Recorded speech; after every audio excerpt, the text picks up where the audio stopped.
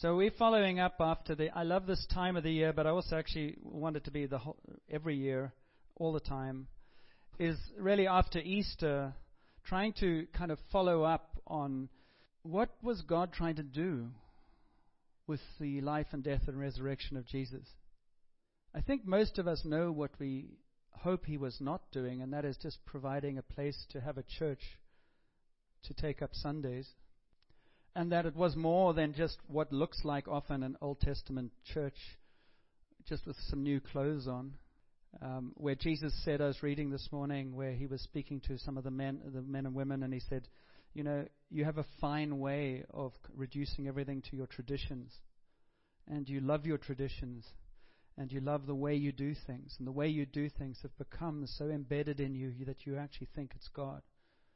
And the trouble is that people around you, beyond your religious sort of center, don't hear God at all. They just see power. They just see people with opinions, but they don't see anything that attracts them. And that's why when Jesus went out into the countryside, when he went outside the synagogue, outside the control atmosphere of the religious leaders, he found people who were absolutely starving for God. They just didn't know what he looked like, because their life had been ruled by religious oppression. I mean, Canada now, we are ruled by religious oppression. The religion is not Christianity. The religion is self. The religion is my right, my entitlement. The religion of Canada is about so-called freedom. But there are more rules to guard minority groups and freedom than there is freedom.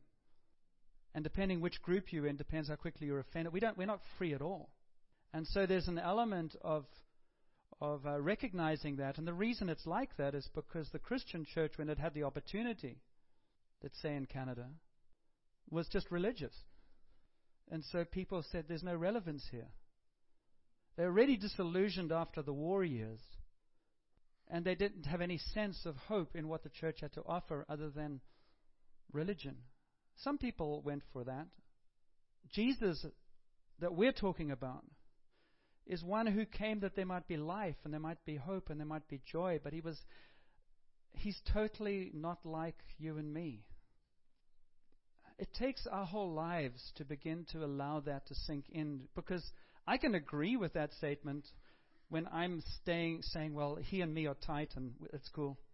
But there comes a moment when we all enter that realm like Peter did, where we go, Jesus, I will never leave you. And we might not even say it publicly. We might say it privately in all kinds of ways.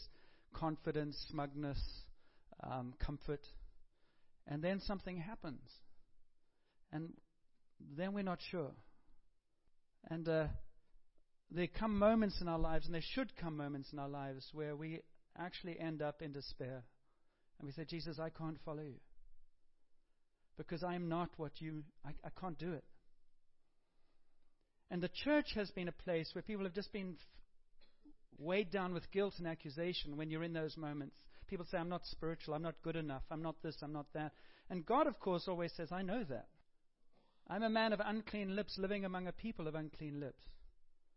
And when I call myself a Christian, that doesn't mean I've become all of a sudden clean. I am clean spiritually, but I'm being made clean. Paul talks about it like sanctification. He says, I was saved, I am saved, and I will be saved. So there's an element of, there's always process. So the testimony of the Christian, I always talk about it, the difference between a Christian and a non-Christian, the Christian knows where to get a shower. It's pretty much as that. And you need a shower every day to be made clean with your body. You need the same in the spirit. It's called grace, humility, under no illusion that I am not the Savior of the world. I know the one who is. And that's the good news. But the human spirit is such that every little bit of knowledge we have, we puff ourselves up and go, well, God is really happy and glad to have me. And other people might look and say, I don't know why he has you, because you were not a good, I know you. And I don't feel the love of God in you. I wasn't going to say any of that. I have no idea why I started with that, but that doesn't matter.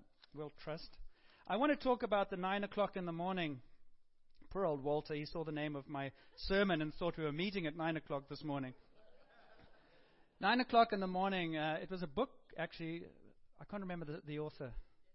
Dennis Bennett, thank you. He was an Anglican minister. And 9 o'clock in the morning is the time where, the Holy Spirit, the Pentecost, the Holy Spirit fell on the disciples who were gathered there.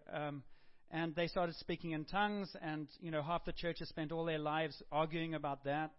And I won't go down that trail today.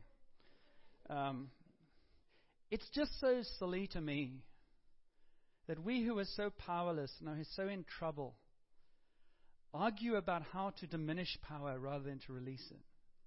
We argue about how to let everything that's the only things that are acceptable are the things we can understand.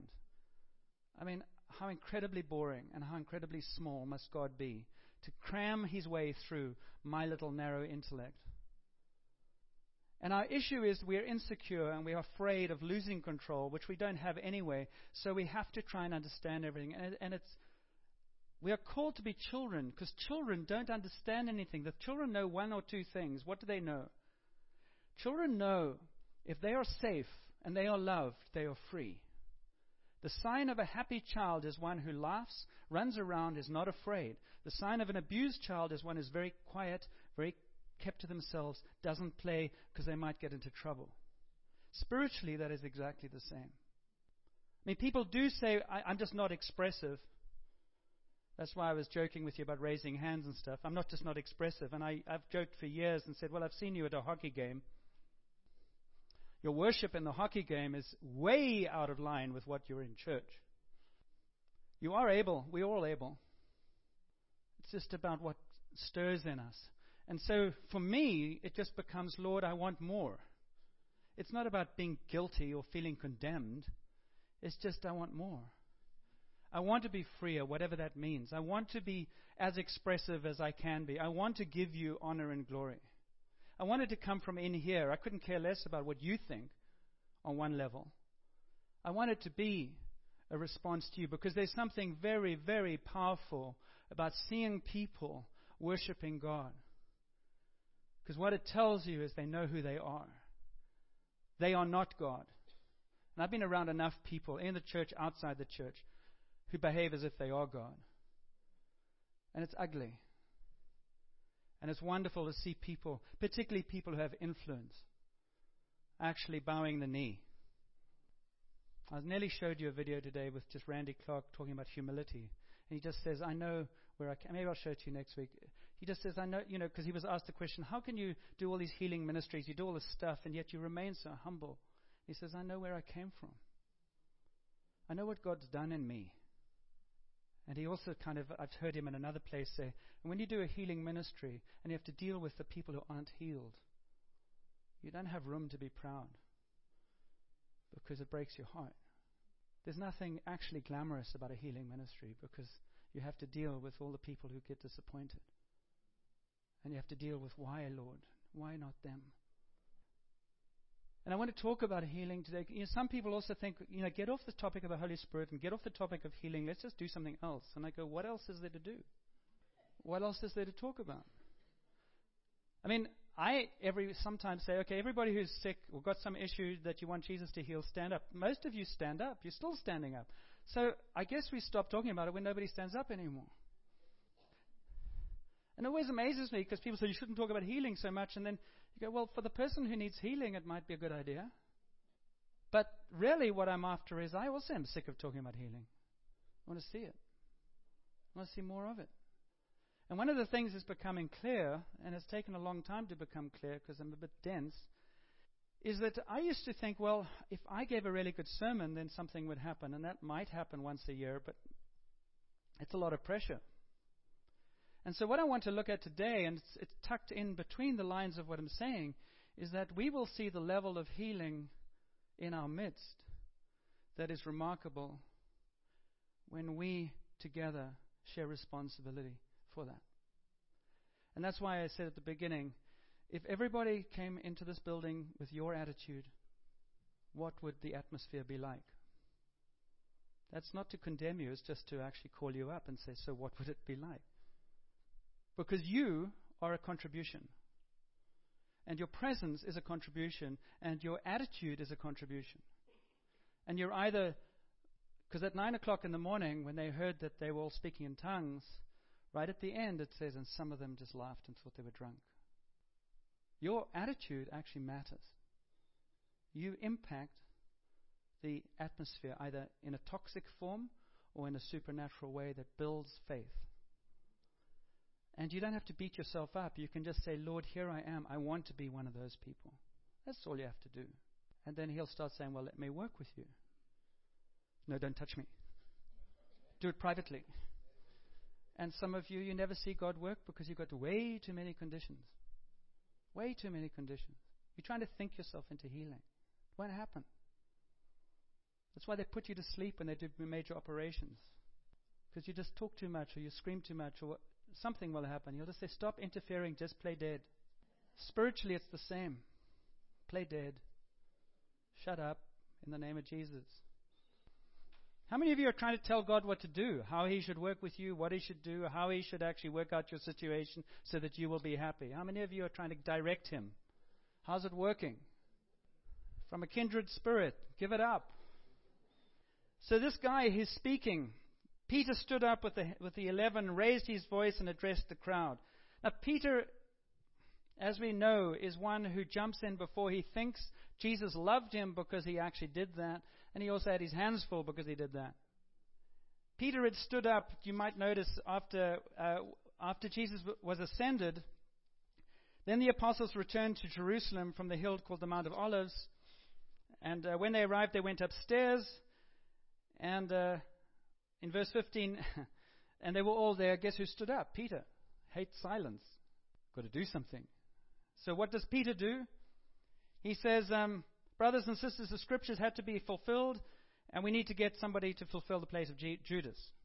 We're going to draw lots for this. I don't think that was God's Spirit. I think Peter was jumping the gun, and God sort of tolerated it. I think Paul was the guy. But Peter hadn't got a clue about that. I don't blame him. I would have done the same thing probably. I know some of you would have. You who organizers and, we've got to have this in order. Other of us would have gone, yeah, whatever. Neither are very good. Anyway, so I think he jumped the gun myself, but this time he didn't. And what is remarkable about this talk is that Peter is a fisherman. He's a guy who's walked with Jesus. He's totally, totally failed. Everything he said he believed in, he messed up. And he experienced the grace and the love of Jesus that kind of had to say to Peter, and we all need this again and again, encounters with God where he says, I still love you. Get over yourself. I'm the Savior of the world, and if I don't rely on you, I rely on me and the Holy Spirit and the Father. We're the ones who do this stuff. We just need your grubby fingers. We just need your skin. And we can make you look remarkably good. But I want you to know that when you fail, I don't want you to get depressed. And when you succeed, I don't want you to get pig-headed and think it's all about you. Because that's what we often do. We get breakthroughs, and then we start telling other people how to get the breakthrough by the way we got it. This is the way you get it. You come up here and you do this, or you fast for 40 days, or you read the scriptures, or you get up at 5 o'clock. We make rules, because then God's impressed by the hoops we've created, because that's how it worked for us. But then you look at Jesus healing miracles, and he never does one thing the same ever. You go, oh, shoot. What's the methodology? Keep close to the Father. I'm going to have to get moving here. But what is cool about this where Peter stands up, in the last days God says, I'll pour out my Spirit on all people. He starts explaining it. I wonder whether the explanation he gives, he doesn't actually get from the disciples who came back from the Emmaus Road and said, this is what Jesus showed us. And because Peter is probably an audible learner, he probably takes those clues and God's Spirit uses them to give him the words to be able to speak at this time, where they're saying, what does this mean? See, the cool thing about this too is how many of us spend our time evaluating Scripture by our experience? And if it doesn't happen for us, then we say it's not true. Rather than having the humility of saying it hasn't happened yet to me, but I'm still going to search and expect more to happen because I'm not satisfied with what I have at this point. It's called humility and hunger. When you take that out of the equation, you end up again with religion and theology. And I've been through some of the finest theological schools in the world, and they're absolute nonsense. They're absolute nonsense in terms of life. I mean, you could distill out maybe some learning, that's good, but there's a lot that's just people lecturing to people about things they've never experienced. The most remarkable thing about Peter standing up and speaking like he did was that he stood up and spoke like he did. It's one of the evidences for the resurrection. How does God take this uneducated, terrified, rather cowardly man called Peter, who didn't look like rock but looked like shifting sand even at this point, and transform him in 6 weeks into a man who would stand up and take the risk of all kinds of ridicule, imprisonment, and possibly death, and all the other disciples? His Spirit indicted in him a confidence and a boldness. He knew the facts of Jesus' life and death and resurrection in some part, but he needed something to ignite him on the inside to enable him to stand up and say, I know. And that's what happened. And he stands up and he speaks about how this is the fulfillment of the Scriptures. He quotes Joel, and he says, this is what that is. And that is what this is. And what does he end with? He says, Jesus was a man accredited by God to you by miracles, wonders, and signs. He wasn't accredited by politicians. He wasn't accredited by men and women. He wasn't accredited by anything else other than the witness of heaven over his life and his ministry to the remarkable things he did that caused him to stand up and stand out and cause people to look and listen. And one of the things that we get stuck in is we think, I don't know about you, but we might think that my words and my life is enough to convict people. How's it working? When you walk in the room, people just see Jesus, man. Now, there's a declaration we make that says, yes, when I walk in the room, Jesus is present. His kingdom is present. That's faith. Sometimes believing for what we don't yet see. It's true. Jesus, everyone who said yes to Jesus, the kingdom of heaven is in you. Problem is, it's trying to get out of you. And that's not as easy. It's easier for Jesus to get in you than to be let out of you because you control your body. And he says, submit to me, become as little children. And many of us are like tadpoles. We've got very big heads, and we say a lot about what we think to justify what we don't do. So I don't see Jesus in you. I just hear a lot of babble. Because what does Jesus look like? He loves.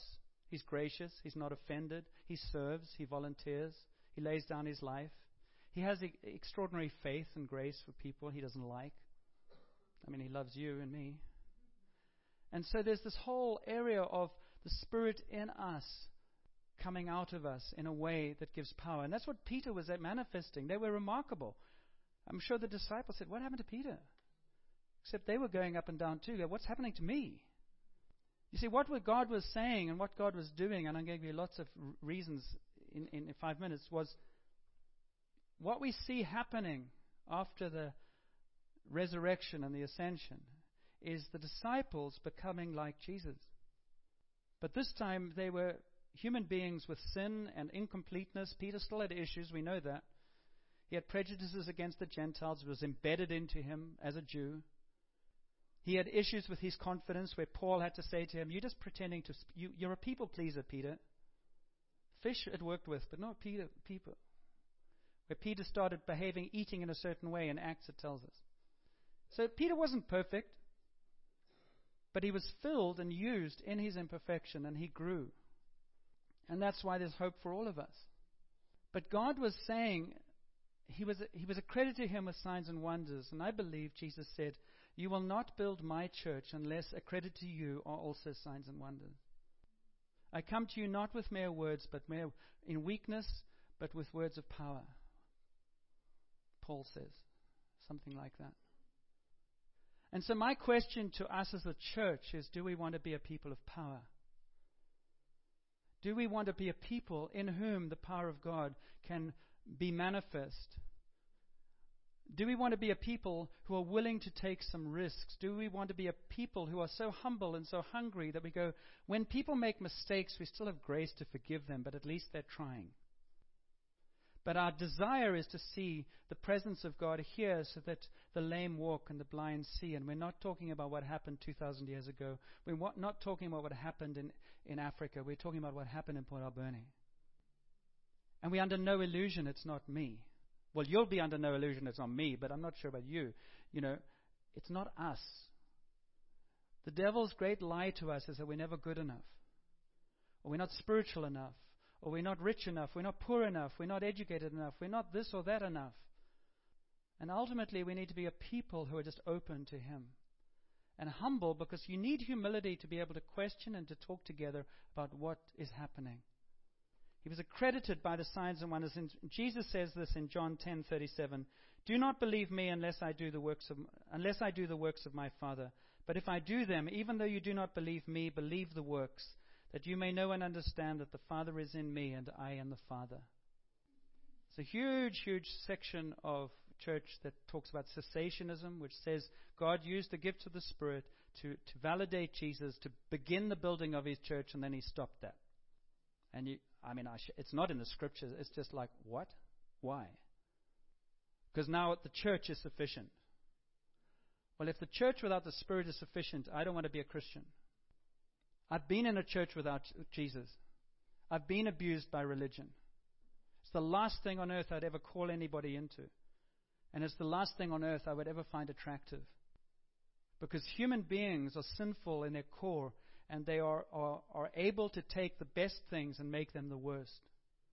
We all have that capacity. Till the day we die, we have that capacity. It's why we need one another. You think you need some other people around you just to keep you in check and to encourage you? Some of you are not too sure. You say, why? What's wrong with me? Yeah, they do. Tell the person next to you, I need you. Even if you have to say it through gritted teeth. And I need you too. So after Peter's talk, I don't have time. I just want to actually alert us to something that I think is incredibly exciting and worth going after. But I want to illustrate it so that you don't think I'm just getting it out of my thumb. After Peter addresses this crowd and he talks about Jesus and he talks about how He's been crucified and how they as Israelites have actually crucified Jesus. You know, politically now you're not allowed to say that because it wasn't just the Jews, it was we've all crucified Jesus. Absolutely, but He was still killed by the Jewish establishment of the time. Who is us anyway? And the people said, as after every message, it's the best thing, what does this mean and what do we do? And he says, repent and be baptized, every one of you, in the name of Jesus Christ for the forgiveness of sins, and you will receive the gift of the Holy Spirit. And 3,000 were added to their number. Now, if you go into the temple, actually, in Jerusalem, they were probably baptized in what they call the mikvahs, which are baths at the steps coming up into the temple. You can still see them. A mikvah is like a ritual bath. You walk in one side and you walk out the other. They used to put on white robes and do that. And that would have been probably what they used for baptism. They said, okay, let's baptize them all in the mikvahs. Now, you baptize 3,000 people, what are you going to do? They've never done it before. They probably go, I baptize you in the name of Jesus, the Father, Son, and Holy Spirit. They might not have got their theology right. They might have just said, get wet in the name of Jesus, rise up in the name of Jesus, hallelujah in the name of Jesus. Who knows? What I'm trying to say is, He said, repent, believe, and that you'll be filled with the Spirit. And I don't think there's a huge formula here. I think it's just an attitude of heart that says, I ask you to forgive me for where I grieve you. Or I just know that I'm a sinner. Thank you that you have stayed in my place. I don't think they had a great theology about the crucifixion. I don't think they had a clue about forgiveness of sins, really. It was very primitive, but God said, that's enough. Faith of a mustard seed. Don't think so much. Some of you need to think a bit more, but God is much more willing to rescue us than we are to reach out to Him. He's much more willing to respond than we are to ask. You love your children? They get in trouble? They just have to blink in your direction, and you probably go and help. Some of you do that too quickly because God lets the prodigal son go, but that's another whole story. But God loves you, and He loves me, and He loves us. And so He calls them to repentance, and 3,000 are added, and they share together. But what I want to point out, I'm just going to point this out as headlines.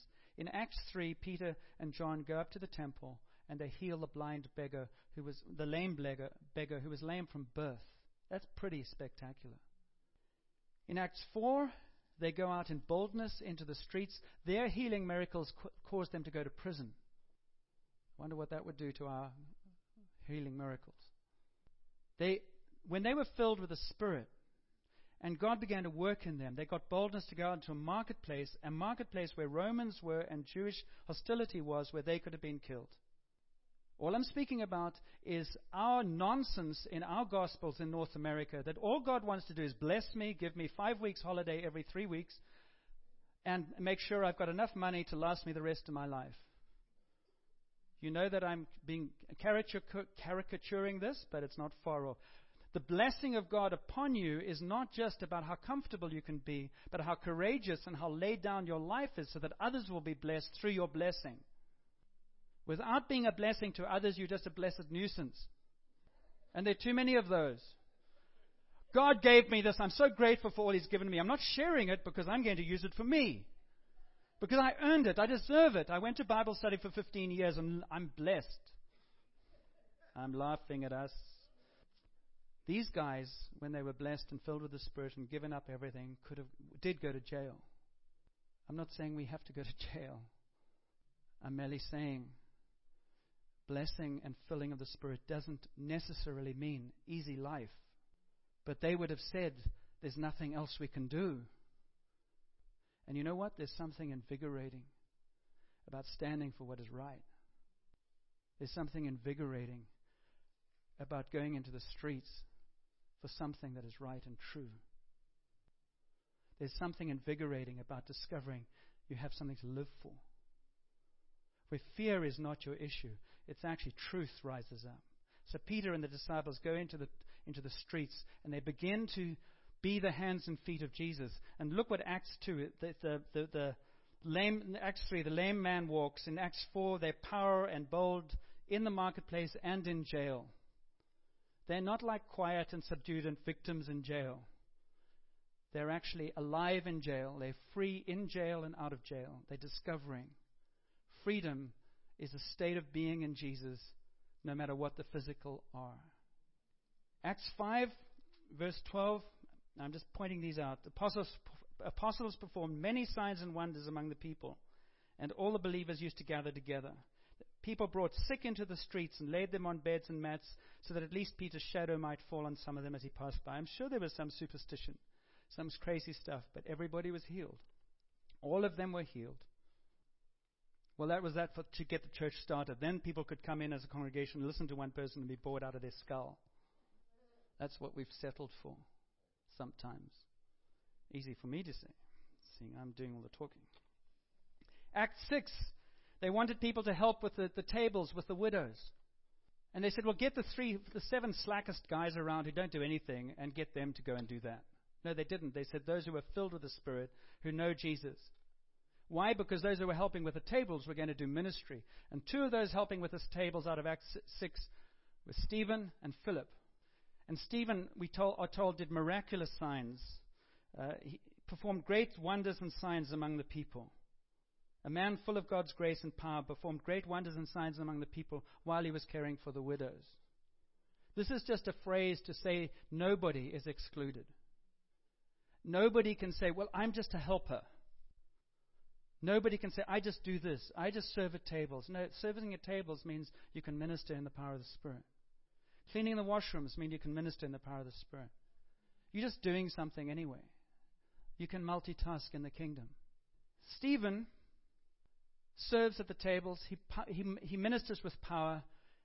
In chapter 7, he gives one of the greatest speeches in Acts, to whom Saul is listening. And when Saul listens to him and watches the people who are under Saul basically taking him out and stoning him, and Saul and Stephen looks at him and says, Father, forgive him. That is probably the moment when Saul's heart was touched. And the man who was one of the most violent, oppressive religious leaders around Jerusalem was beginning to be transformed by the power and the miracle of God and the witness of Stephen, probably, to become the greatest mind to produce the half the scriptures we read today. Who would have known? We would have gathered and said, Lord, why do you let Stephen die? Why does he do this? Why do you let this happen?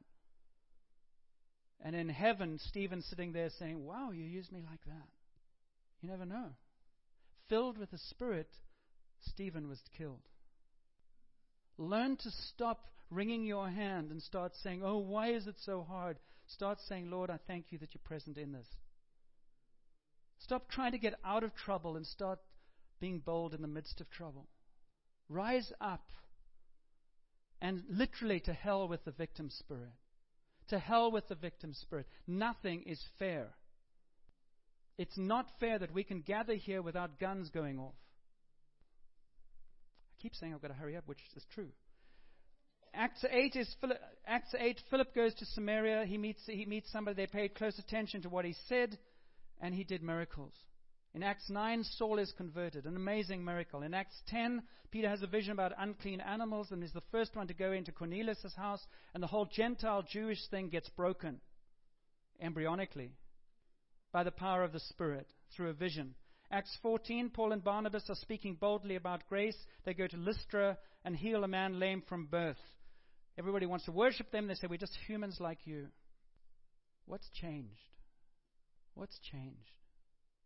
The whole of Acts is about a God supernaturally touching ordinary human beings and empowering them to do extraordinary things. And that's meant to be the Christian lifestyle. But you don't do it if you don't know you could do it. And you don't do it if you're not open to it. And you don't do it if you don't risk and try. And then eventually go, I can't give you anything. Silver and gold I don't have. I don't have any words. I don't actually know what to do. But the Jesus in me, I bless you in the name of Jesus. That's all you need to do. You can do that. I mean, if you want some excitement, stop looking at blowing up your head and blow up your heart.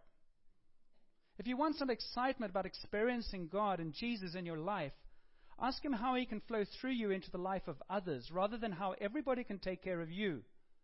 And then when you're all fixed, then you can be useful and happy. It won't happen.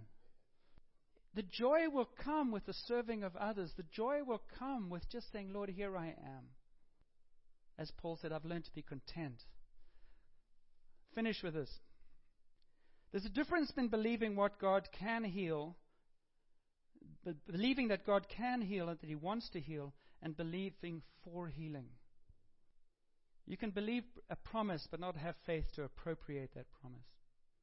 Which means I can stand here and say, I believe Jesus heals today, but if we never actually say, okay, let's ask Him to heal now, what's happened? I've chickened out. I don't believe it. Or I pray a prayer, Father, I just pray for your healing over everybody here. We bless you in the name of Jesus. Amen. What's just happened? Very respectable. I've done smoke and mirrors. It looks like I have faith, but I'm not testing it. Nor you. So we have this undercover agreement. Let's not embarrass each other. Let's not make each other feel awkward. So let's just agree to keep it quiet. And then if something happens, we can talk about it. But don't push your luck. Right? No, nobody else feels that way. It's just me. Well, this is where I am finishing. There are 3 times where Jesus doesn't heal. One is in Mark 6, where He goes into His hometown, Nazareth. And He's among people who knew Him from birth. And when you're among people who know you for a long time, you know what they say. Well, I know you. Nothing good can possibly come from you or Nazareth. I know who you are. I know who your family is. I know what your brother's done. I went out with your sister, and I know. There's no way. And so Jesus was not able to do very much other than heal a few people in Nazareth because of the cynicism or the familiarity of the people He had grown up with, which must have been very painful. In fact, His brothers and sisters didn't even believe Him initially.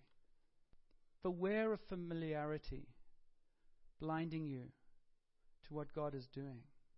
The second time He couldn't do anything was when He had just fed 4,000 people in Mark 8. And they went over to the Gadarene place, I think, and they landed there by boat, and the Pharisees were there, and they said to him, do a sign for us. Pharisees came and began to question Jesus. To test him, they asked him for a sign from heaven. He sighed deeply and said, "Why does this generation ask for a sign? Truly I tell you, no sign will be given to it." Then he left them and got back into the boat and crossed to the other side. Because God is no entertainment. And so when people say, "Oh, you've got to do a sign," he says, "No, I won't do a sign." Because you're not asking from a place of compassion and need. You're asking from a place of judgment. And you're actually not even equipped to judge me. So I'm not going to dance to you. And you will find, if that's your attitude, if God has to... Now, he's gracious. So actually sometimes, like Thomas, he will. He test me and see. But there's another attitude that goes, even if I show you a sign, you will argue about that. And even if I do this, you will argue about it. Because nothing that happens ever seems to be enough for you. Some of us could be like that. It's never enough. Because ultimately, you need a change of heart, not a change of mind. And the change of heart comes where you'd fall like Peter before Jesus when he says, "Depart from me, I'm just a sinner." Everyone who knows the power of Jesus has to be broken under the presence of Jesus. Where you just go, apart from him, I'm nothing. In me, there is nothing that's good, nothing that's worth boasting about. In him, everything is. And that's why sometimes God lets us suffer, because suffering is the one place where we begin to lose hold of control of our lives. And all our theology and all our thinking leads us to a place of going, it's not working here. And then God can use us. And the other place that Jesus didn't do a miracle was when he was on the cross. And they said, "Well, if you're God, come down." And at that point, he didn't do anything miraculous. He said, "I can cause 12,000 legions to come down and save me." But if he had done a miracle then, the miracle of the resurrection wouldn't have been there. And so sometimes he doesn't make sense. Why don't you save yourself? Because I'm actually saving you. You idiot, you don't know what you're asking. If I come down, you're still a sinner. If I come down, you have no forgiveness. If I come down, there is no breakthrough for you. But everything rational in me says it doesn't make any sense. Which is why trying to figure God out through our natural is just crazy. He gives us little fingerprints to give us enough to jump forward. But we will never have full understanding. We will never have full understanding. And so he didn't do a miracle then because the timing wasn't right for the bigger picture that God had.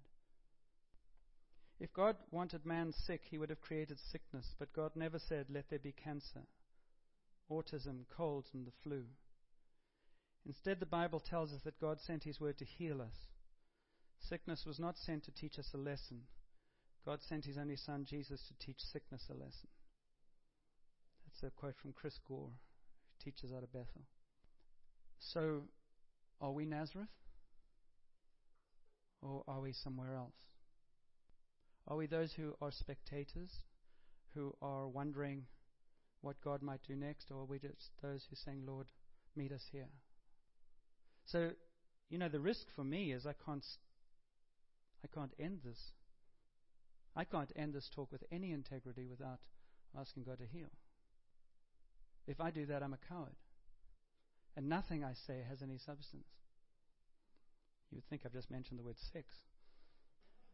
Because it's basically, it's like when the rubber hits the road. It's like, oh no, what happens if you know that I'm actually totally relaxed with that? With the fact that I can't heal anybody.